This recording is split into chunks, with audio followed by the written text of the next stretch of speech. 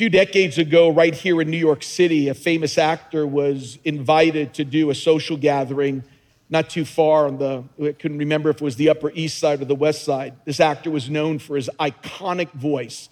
If you heard it, you heard his narration, you would know that voice. He received that day many requests to recite favorite excerpts from whether the movies that he spoke in or just literary works. And there happened to be that day, I don't know how he got invited, but an old preacher from New York City was there and somehow got the courage to speak up and say, I'd like you to quote the 23rd Psalm. The actor agreed on one condition, that the preacher would do it after he would do it. The actor's recitation was beautifully intoned. He received this lengthy applause. And right after he was finished, the old preacher stood up. His voice was rough, was worn from years of preaching, and his diction was anything but polished. But when he finished, he didn't get an applause. There wasn't a dry eye in the place. When someone asked the actor what made the difference, this is what he said: I know the psalm, but he knows the shepherd. That's the difference. I know the psalm and I knew the words, but he knew the God of the word. See, in Psalm 23, something happens where there's no mistake and no doubt that David, the psalmist, knows the shepherd he is talking about in verse 1. And it happens at this moment that I want to talk to you, from moms and every person in this place. Something happens when he goes from green pastures to dark valleys. Something significant happens, of a psalm that I've read hundreds of times, but something takes place that literally brought comfort to my own soul. And I want to show you this one huge step. In fact, you did it today when we sang that last song, and I'll point it out to you on how God becomes real when all of a sudden life goes from green pastures to dark valleys. Look at Psalm 23, and let me just read it to you. You know this, but let me read it to you today. The Lord is my shepherd. You know what? Why don't you read it with me? Come on, church. The Lord is my shepherd. I shall not want. He makes me to lie down in green pastures. He leads me beside still waters. He restores my soul, and he leads me in the paths of righteousness for his name's sake. Yea, though I walk through the valley of the shadow of death, I will fear no evil, for you are with me. Your rod and your staff, they comfort me. You prepare a table before me in the presence of my enemies. You anoint my head with oil. My cup runs over. Surely goodness and mercy shall follow me all the days of my life, and I will dwell in the house of the Lord forever. Hallelujah. Can I sum those words up for you for just a few moments? Someone said it like this. Let me just give you phrase by phrase. It goes like this: the Lord is my shepherd. That's relationship. I shall not want. That's his supply. He makes me lie down in green pastures. That's his rest. He leads me beside still waters. That's God's refreshment. He restores my soul. Hallelujah. That's healing. He leads me in the paths of righteousness. That's his guidance. For his name's sake. That's the purpose. And though I walk through the valley of the shadow of death, that's testing, I'll fear no evil. That's the protection of God. For you are with me. That's faithfulness. Your rod and staff, they comfort me. At times I'll need discipline, and you prepare a table before me in the presence of my enemies. That's hope. You anoint my head with oil, consecration. My cup runs over. That's abundance. Surely goodness and mercy shall follow me all the days of my life. That's the blessing of God. And I will dwell in the house of the Lord forever. That's security forever. That's eternity. Hallelujah. Hallelujah. I've read that small chapter, like I told you, probably over 100 times. Learned something that brought such comfort to my life, and something I needed recently. Today on Mother's Day, I believe and I'm hoping it's going to not only be encouragement for you and comfort, but for anybody that's here. Whether you get hit, and moms more than ever get hit with those dark valleys, because they don't get just hit for themselves, they get hit for every child and every grandchild. They're the ones that are carrying so much weight.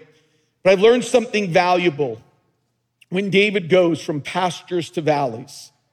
when he goes from still waters to nearby enemies. And you're gonna see this. You're gonna see God in the good times, pastures and still waters, and you're gonna see God in the bad times. Dark valleys and the presence of my enemies.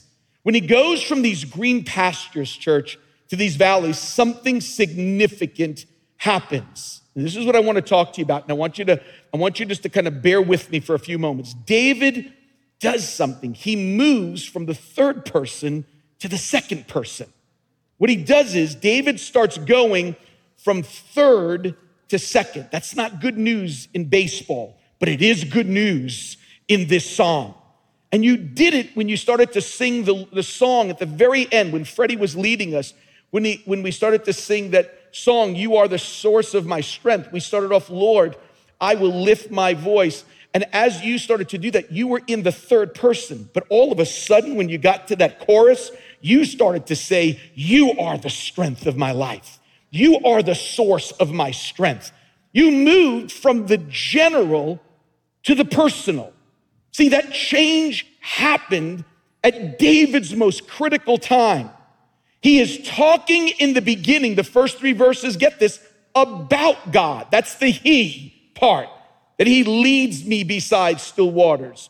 But then all of a sudden, the change comes, and now David switches from the third to the second. He goes from he to you, that you will guide me. You will be my source. You will be there for me. You will anoint me. You will be with me. David is no longer preaching to others about the shepherd. David is now praying to the shepherd at this point. David shifts these words as the enemies are nearby, as death is closing in. His first prayer to God is this. This is where he switches. "I will fear no evil, for you are with me." What he was saying was that fear and your presence can't coexist. If you are with me and fear is haunting me, if you're with me, those two things can't go together. If God is there, David realizes God is there just when I need him most. At that moment that God steps in. You see this in the book of Job. Nobody knew the shadow of death more than Job. The whole book is about the shadow of death, from his family to his own life. When Job, get this now, was facing the shadow of death. You ready for this? He was around third person people, and second person was what Job would become. Job's friends spoke loftily about God as if they just became experts. But the amazing thing about this book is Job spoke to God while everybody else was speaking about God. 58 times Job talks directly to God in that entire book. He's going from third to second. See, going from third to second is the difference between religion and relationship. That's the difference between these two things. That just to talk about God keeps it a religion. But when you talk to him, it moves it into a relationship with God. That's why I'm just telling you, for churches here in New York City, around the country and around the world, the church becomes a dangerous place if all we know how to do is to preach about God, but never talk to God. It becomes dangerous if we can communicate from a pulpit, but we don't know how to fall on our knees and get a hold of God. It's when we can go from a simple message and to say, I believe that because of the times and the shadow of death that is coming and sweeping across our cities, we don't need a church that simply can talk about God. We need a church that can talk to God today. That's what he's asking for us to do. That's the challenge for us today. And that's why this is so important. I want to just take 2 simple things today. How did this switch happen for David? And how can it happen for you today? How did David all of a sudden go from the general to the personal? How do you go from just knowing thoughts and concepts about God, or maybe knowing religious statements about God, whether you're sitting here on 51st and Broadway, or you're listening from France, or whether you're listening from the Bahamas, whether you're sitting there from Japan and you're going, you know things about him, but you've never talked to him. You've never experienced what it is to go over. How did this happen for David? That's what I want to just show you just that change for just a moment, because we see the change between verses 3 and 4 when David realized that all of a sudden the journey changed. And in verse 4, it just simply says this: even though I walk through the valley of the shadow of death. Look at that word shadow. Shadow means it's close, but it's not there yet. Whenever there's a shadow, though the shadow can't affect you, you know that the presence that's causing the shadow is awfully close. The sense of the shadow turned his third to second, his preaching to prayer. And it all started when it was a shadow of death. There are people that are sitting here today. There are people that are listening today that you've experienced that. You've experienced when something has happened that literally starts to speak about death or mortality. Let's just be honest. And as you begin to realize, whether it happened in a car accident, whether it was a diagnosis or a doctor's report, whether it's something that happened on a plane, or maybe you were called into the military in a war and maybe you've seen things or even come close to things. Let me just tell you something. Right here in New York City, it could happen on a subway platform that you could feel that shadow of death that can begin to come. I realize this, and I realize it's happening more to me as I'm getting older. The shadow is getting closer. Let me just be honest. It's when all of a sudden as you get older, shadows get closer and closer. When you are in your 20s and 30s, you are invincible. When you're 40, you just get sick, and from 50 on, stuff just breaks. Let me just tell you that right now. And at some point, that shadow seems to come closer. I remember the first time that Cindy and I felt that shadow begin to even hit me. We were working on the streets of Detroit, and there are many different times that the shadow was quick and it was gone. But one time I remember the shadow getting close when I just got back with Brother Dave Wilkerson, the founder of Times Square Church. And we were overseas. Pastor Carter was there. We were in Israel doing a conference of the nation in Jerusalem. And once we got back, something happened after preaching here at Times Square Church that this pain started to hit not just my back, but it started to radiate down my arms. Something was going on. And I'll never forget when we did the MRI and the doctor, and it's not a thing that you want to hear, when the doctor said, we got the results back, but I want to come over to the house to talk to you about it. That all of a sudden, the shadows started to come close. At that moment, you're thinking to yourself, what's going to happen? What are we faced with now? And some of you are sitting here today, and even as I'm speaking, you may even feel that shadow closer than ever that starts to come. But here's what happens with David. When death got close, he needed God closer. When the shadow started to move in towards him. See, death, when you start to feel that shadow, all of a sudden, and you start to feel what David is talking, that valley of the shadow of death, I'm telling you, what you start to realize when that happens is you start to basically realize what is really most important in life. And the things that irritate and the things that you want to talk about and the things that everybody wants to talk about, when you start feeling that shadow, you start to realize the things that you thought were important at 30 and 40 aren't that important once you start feeling that shadow. One Puritan writer said it like this. He said, if you attempt to talk with a dying man about sports or business, he's no longer interested. He now sees other things as more important. People who are dying recognize what we often forget, that we are standing on the brink of another world. That's what happens when the shadow comes close. But that's what happens as you start to see God even begin to come closer. You start to realize that at any moment, for any of us that's sitting here, whether you're my age or whether you're younger, whether you're in college or in high school, I love what the author of the song, Amazing Grace, John Newton said. This is how he described his life. He says, I'm like a person. I'm going on a journey in a stagecoach who expects its arrival every hour, frequently looking out the window. I'm packed and I'm sealed and I'm ready for my post. It means no matter where I'm going, I'm always looking. God, when is it that things are going to happen? When is it? But in the midst of that, in the midst of the darkest times that you go through, I need to know God is with me. I need to know that God is there. I need to know that God is walking with me. I don't need simply the Lord is my shepherd. I need to know, though I walk through the valley of the shadow of death, you are with me at that point. That's what I need to know. I was reading the story of the great 19th century preacher, Charles Spurgeon, who was a Bible preacher, and some have found fault, he said, when he got up to preach one Sunday, he said, some have found fault with me contending that I'm too old-fashioned, always quoting the Bible. And I don't say enough about science. He said, okay, there's a widow here whose son has just died. She wants to know if she'll ever see him again and how she can walk through this. So let's turn to science, Spurgeon said, and let's see, science, where will she see him, science? Where is he, science? And does death mean it's the end of everything, science? And science, will you be with her as she walks through her grief? And Spurgeon sat there with this deafening silence. Nothing was being said.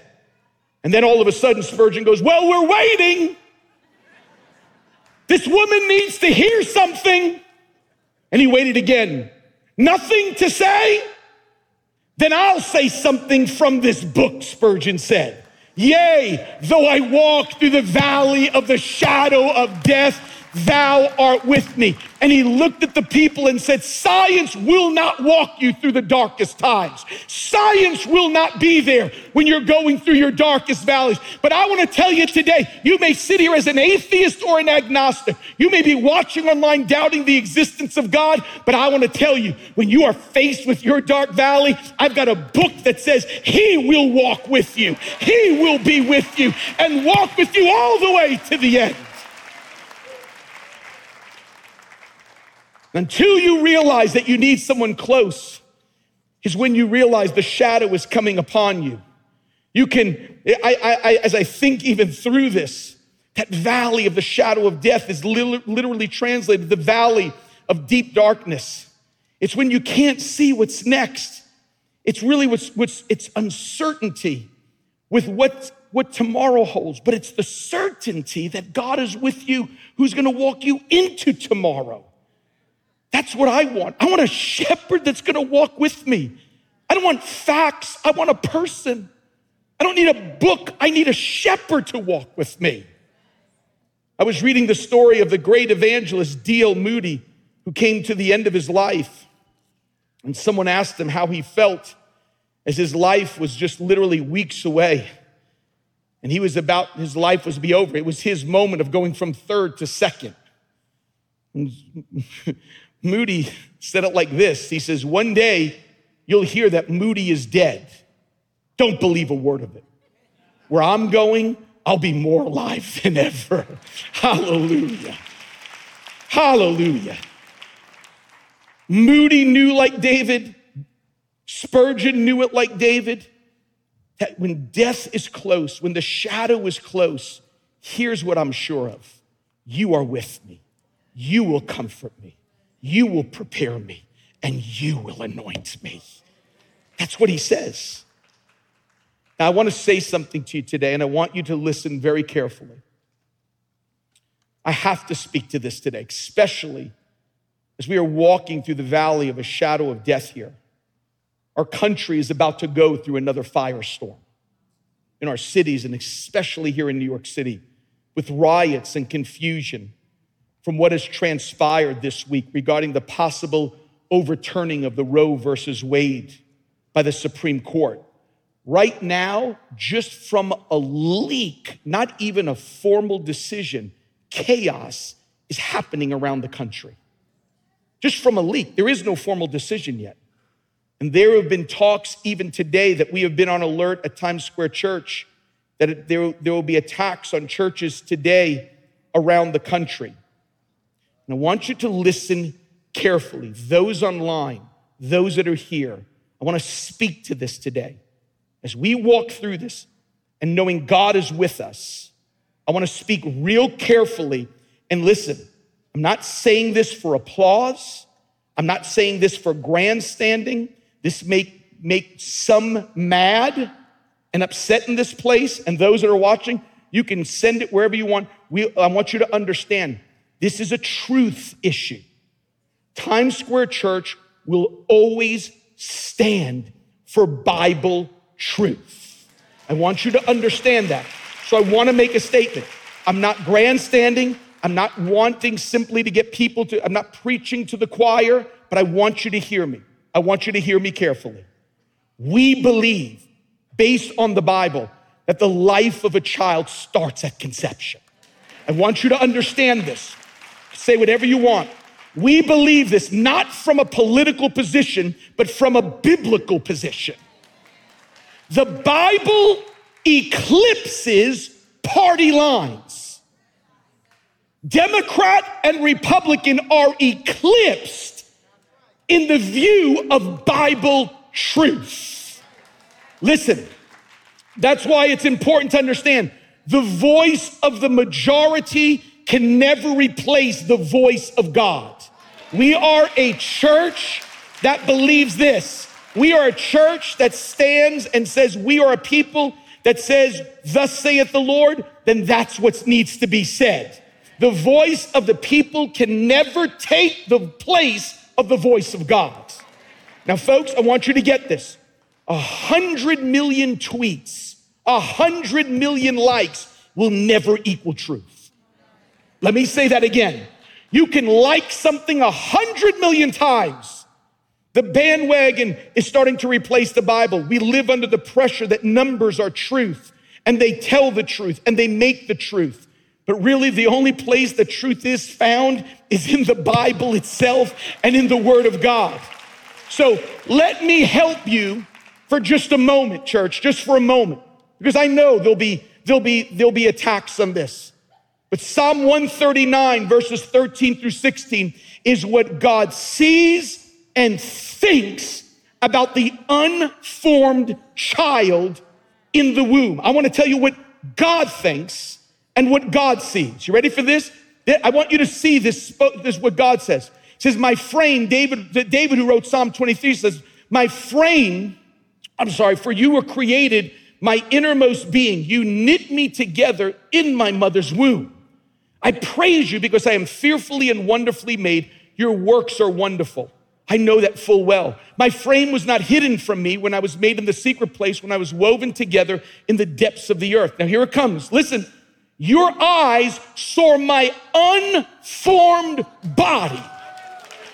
It saw my you know what that word actually means in the Hebrew language? Embryo. Embryo. You look it up. Your eyes, God, saw my unformed body, embryo. All the days ordained for me were written in your book before one of them came to be, which means God ordained the days of an unformed, unborn child while it's in the mother's womb. He knew what that future was going to be. Unformed in God's eyes, listen, does not mean it's not a person. God goes, I'm already planning the days of that child. My prayer, and the leaders of this church have been praying for the U.S. Supreme Court, that you would have the courage to do what's right and what is biblical. And based on Psalm 23, you cannot, listen, judges, you cannot unless you go from the third person to the second person. Don't talk about God. You are in a moment, you better talk to God. When you are faced with the death of the unformed children, with the destiny from God, and even death threats that may come towards you and other justices, your only recourse is to do what David has done. God, you are with me. God, you can comfort me. God, you can prepare me. God, you can anoint me. When you walk through the darkest seasons of your life, I need God to walk close with me. I need God to walk close with us. Regardless of what we face outside the doors or inside the doors, I want a God who is with me, comforting me, preparing me, and hallelujah, anointing me to do what he's asked us to do.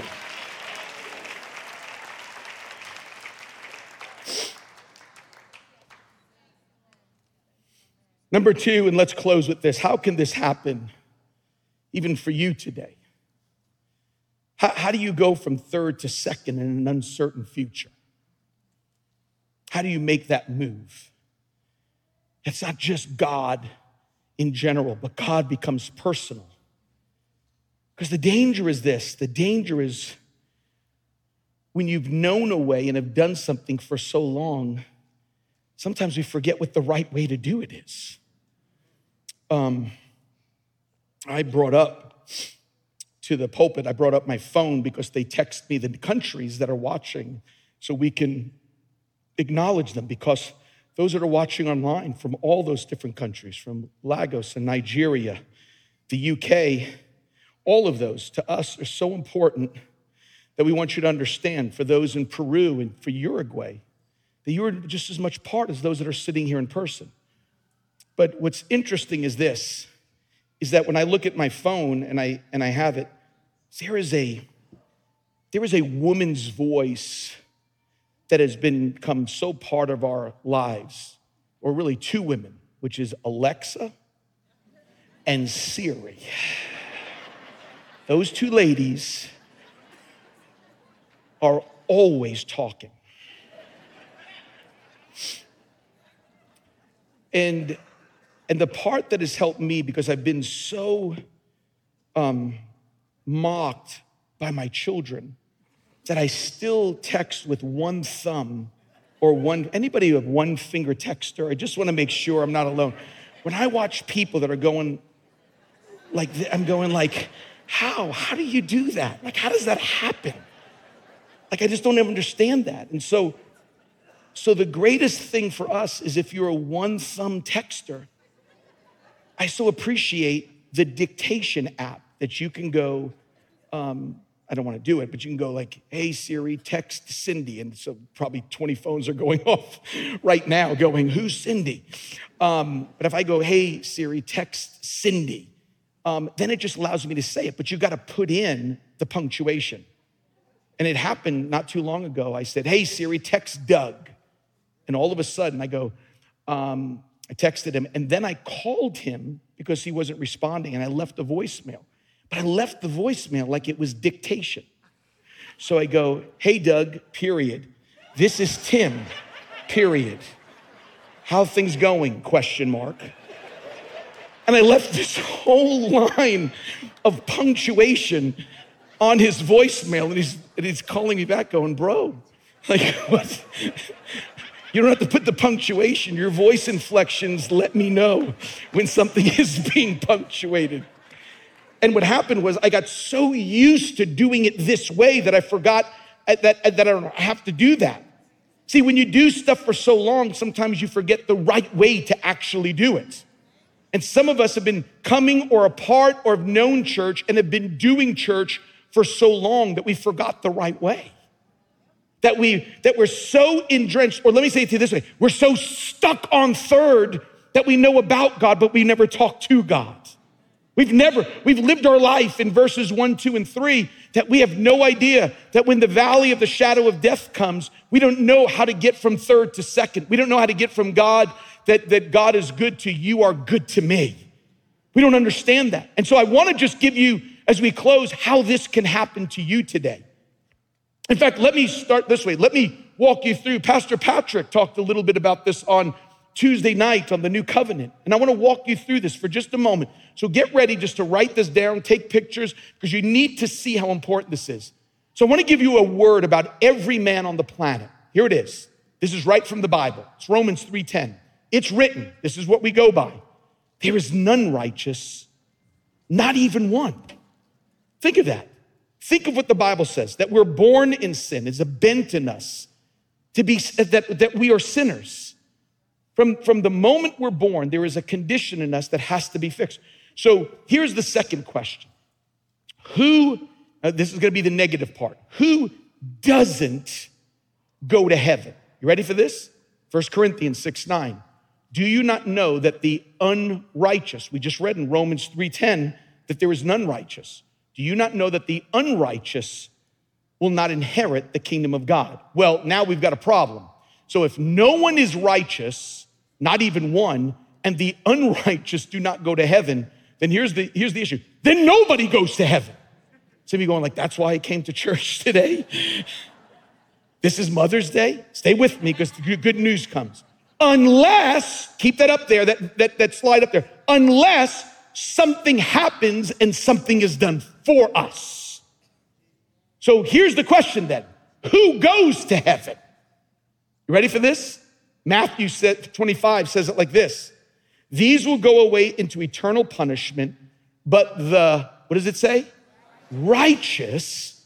And we already realized the righteous go into eternal life, but we've already realized nobody is righteous, not even one. The righteous go to heaven, and now we have a big problem. So here's what we've got so far on this really tough Mother's Day. No one is righteous. The unrighteous, here it comes, the unrighteous don't go to heaven, but the ones that do go to heaven are righteous. So here is the best question you can ask. How do I become righteous so I can go to heaven? See, men don't like the way God has provided salvation, so it's easy for people to make up their own way. It's easy for people to come up with their own system. Suppose you were a banker and a man came to you to borrow money. Here's the question. You're a banker, someone came to borrow money. Who has the right to make the terms of the agreement? The banker or the person that needs the money? Well, it's the banker. It's the one that's in charge. It's the one. So it's not you that needs righteousness. It's the one that has created the way to heaven. Because men will make up their own righteousness. Listen to what it says in Romans 10:3. For not knowing about God's righteousness, men will seek to establish their own. They didn't subject themselves to the righteousness of God. So they'll try to establish their own righteousness. And what that means is that instead of doing it God's way, they'll create their own way. Let me give you an example of this. A few years ago, Warren Buffett, the world's second richest man, announced to the world that he was donating 85% of all of his $44 billion fortune to 4 charitable foundations. Think about that. 85% of $44 billion. Commenting on this extreme level of generosity, let me read to you what Warren Buffett said. He said, there is more than one way to get to heaven, and this is a great way. Okay, look at me for a second. Warren may be money smart, but he is eternity dumb. Because you don't get to heaven by donating to charity. Because you've already started off not being righteous. So Warren, you can't get righteous you can give 100% of your $44 billion. That doesn't change it. Because generous people, you could be generous and unrighteous. It doesn't get you to heaven. The Bible says that the righteous go to heaven. So how do I become righteous, Pastor Tim? Here it is. I'm going to give it to you. These are the most important verses you can read really today, this month, this year. It's Romans 3:22. Listen to these words. We are made right with God by placing our faith in Jesus Christ. And this is true for everyone who believes, no matter, Warren Buffett, who we are. For everyone has sinned. We've all fallen short of God's glorious standard. Yet God in his grace freely makes us right in his sight. He did this through Jesus Christ when he freed us from the penalty of our sins. Okay, now we got to get to the righteous part. This is the next chapter. That's Romans 3. Let's go over to Romans 4 as we get ready to close. Romans 4, for the scripture tells us Abraham takes a test case. Abraham believed God, and God counted him as righteous because of his faith. Verse 5, but people are counted as righteous not because of their work, generosity, sincerity, good people. I haven't hurt anybody. They're not counted righteous because of that, but because of their faith in God who forgives the sinners. Look at this now, verse 9. Now is the blessing only for the Jews? No, it's also for the uncircumcised, the Gentiles. That's you, that's me. If you're here not Jewish, then we're Gentiles. Well, we've been saying that Abraham was counted as righteous by God. Why? Because of his faith. Here it comes. Last verse. It was not through the law that Abraham and his offspring received the promise. They would be heir of the world, but through the righteousness that comes by faith. Look at that phrase again. The righteousness that comes by faith. We're born, no one's righteous. The unrighteous don't inherit the kingdom of heaven. The Bible says, Jesus said in Matthew 25, it is the righteous that go into eternal life. So how do we become righteous? The righteous that comes by faith. Righteousness is a gift from God that comes through faith. That's where it starts. The day that I believe in Jesus that he's my sin bearer is the day that I become righteous. I move from unrighteousness to righteous. And here's what's crazy. Ready for this? How righteous am I? That's 2 Corinthians 5:21. Listen to this. God made him who had no sin to be sin for us so that in him we may become the righteousness of God. That's incredible. I'm the righteousness of God. His record becomes my record. My sins are as if I've never committed them. I was thinking about this, and our oldest, our Christian, our son, just drove back home. Finals are over. He just drove back in this weekend. And we were just telling him, his first time driving 8 hours, we just said, slow down, don't do this. And we've got that app on the phone. We know where you are, what you're doing, what you're thinking.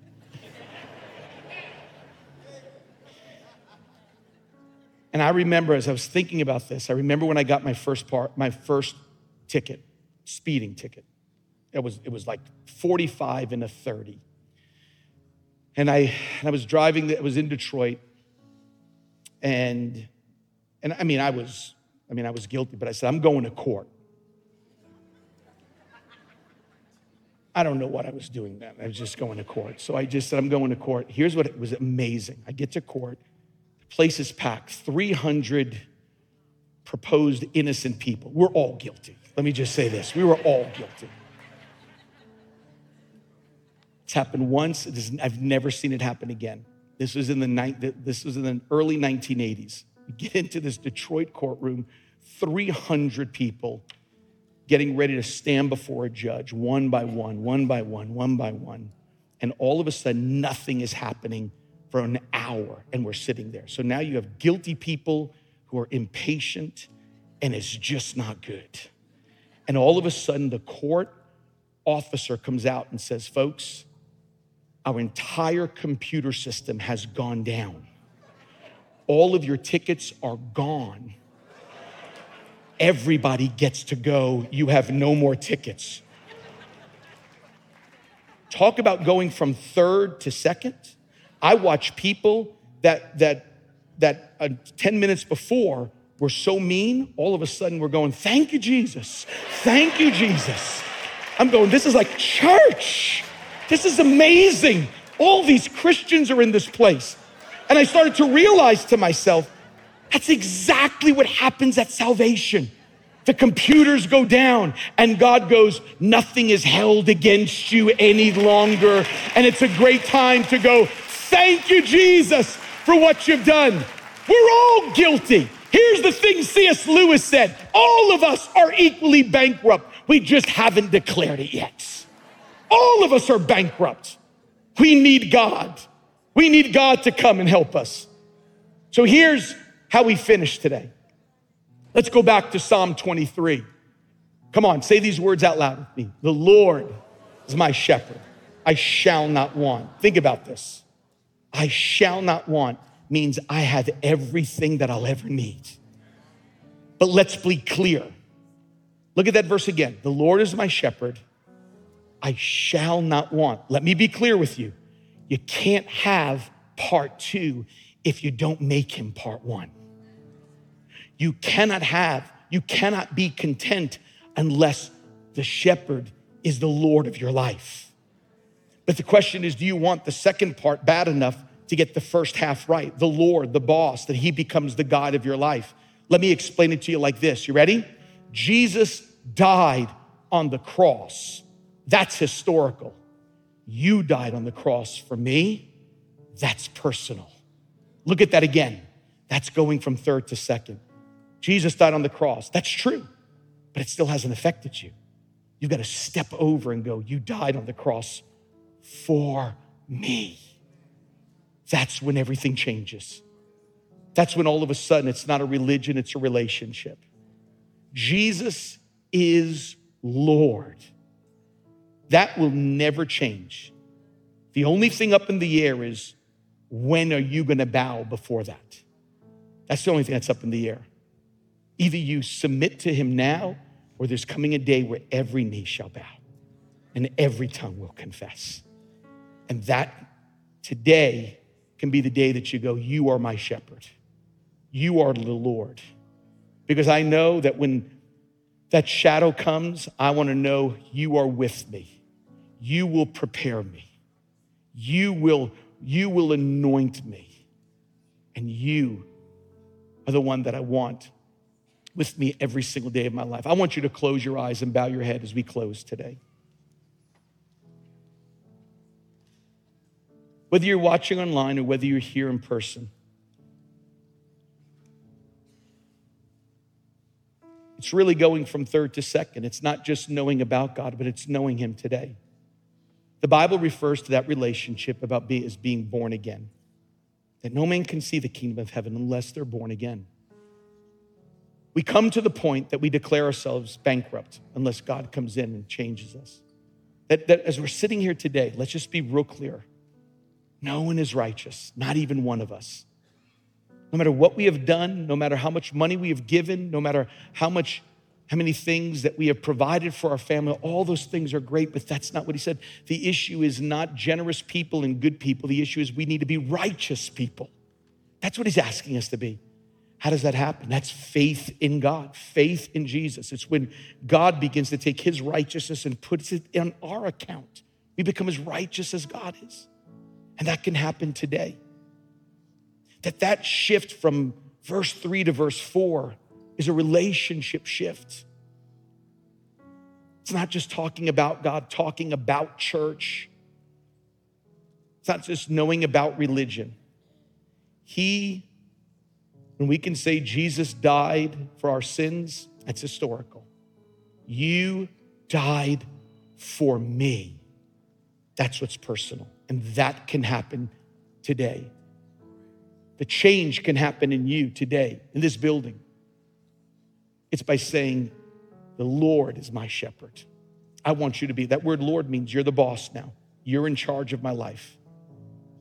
When the Bible talks about being born again, it literally means that just as you had a first birth, you need a second birth. First birth physically, second birth spiritually. And that can happen to you right now.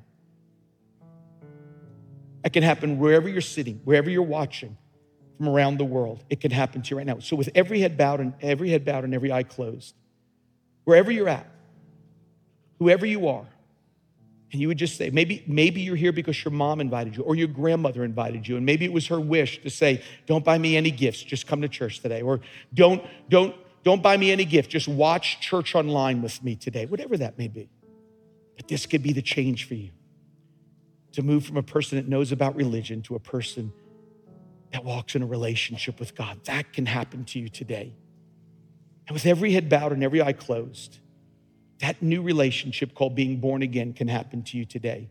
It's when God comes in and changes us from the inside out. It's when the computer system goes down and God goes, you are forgiven of your sins.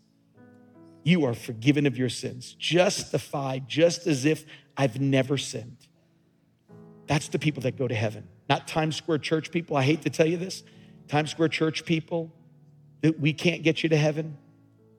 Presbyterians can't get you there. Muslims can't get you there. Jewish people can't get you there. Only Jesus can get us there. And today he wants to bring you home. He's calling you to himself. So with every head bowed and every eye closed, if you were to here today and just say, Pastor Tim, I want that change in my life. I want to be born again. I want the shepherd to be Lord. I want the Lord to be my shepherd. I want a relationship with the God that you're talking about today. If that's you, balcony, main floor, online, if you're here today and say, Pastor Tim, when you pray that prayer, that born again prayer, that prayer that takes me from unrighteous to righteousness, the prayer that God comes in and forgiveness changes me from the inside out. I want to be part of that prayer. And just for now, over these next few months or a couple weeks, we're still have a little bit of a protocol here. We're not going to make you stand and we're not going to call you forward, but I am going to ask you this. If you're here today and say, Pastor Tim, when you pray that prayer, once again, you won't stand, won't come forward, but I am going to ask you this. I'll be the one that's looking. If you say, put me in that prayer, I want to start a relationship. I want to start a journey with God today. Most important question, I want to be born again. I want to be born again. Online, I want you to get ready to respond. And here, if that's you, I say, would you just put me in that prayer, Pastor Tim? I want to start that journey with God. Without any hesitation. If that's you, just say, would you put me there? Would you just hold up your hand? Say, put me in that prayer. Hold it up high, because I want to make sure I see every hand that's up. Because I'm going to count them and make sure I see them. There's 1, 2, 3, 4, 5. Keep them up. In the back, 6. Got you back there. 7, 8, 9, 10, 11. Keep them up. I want to make sure I see every hand that's up.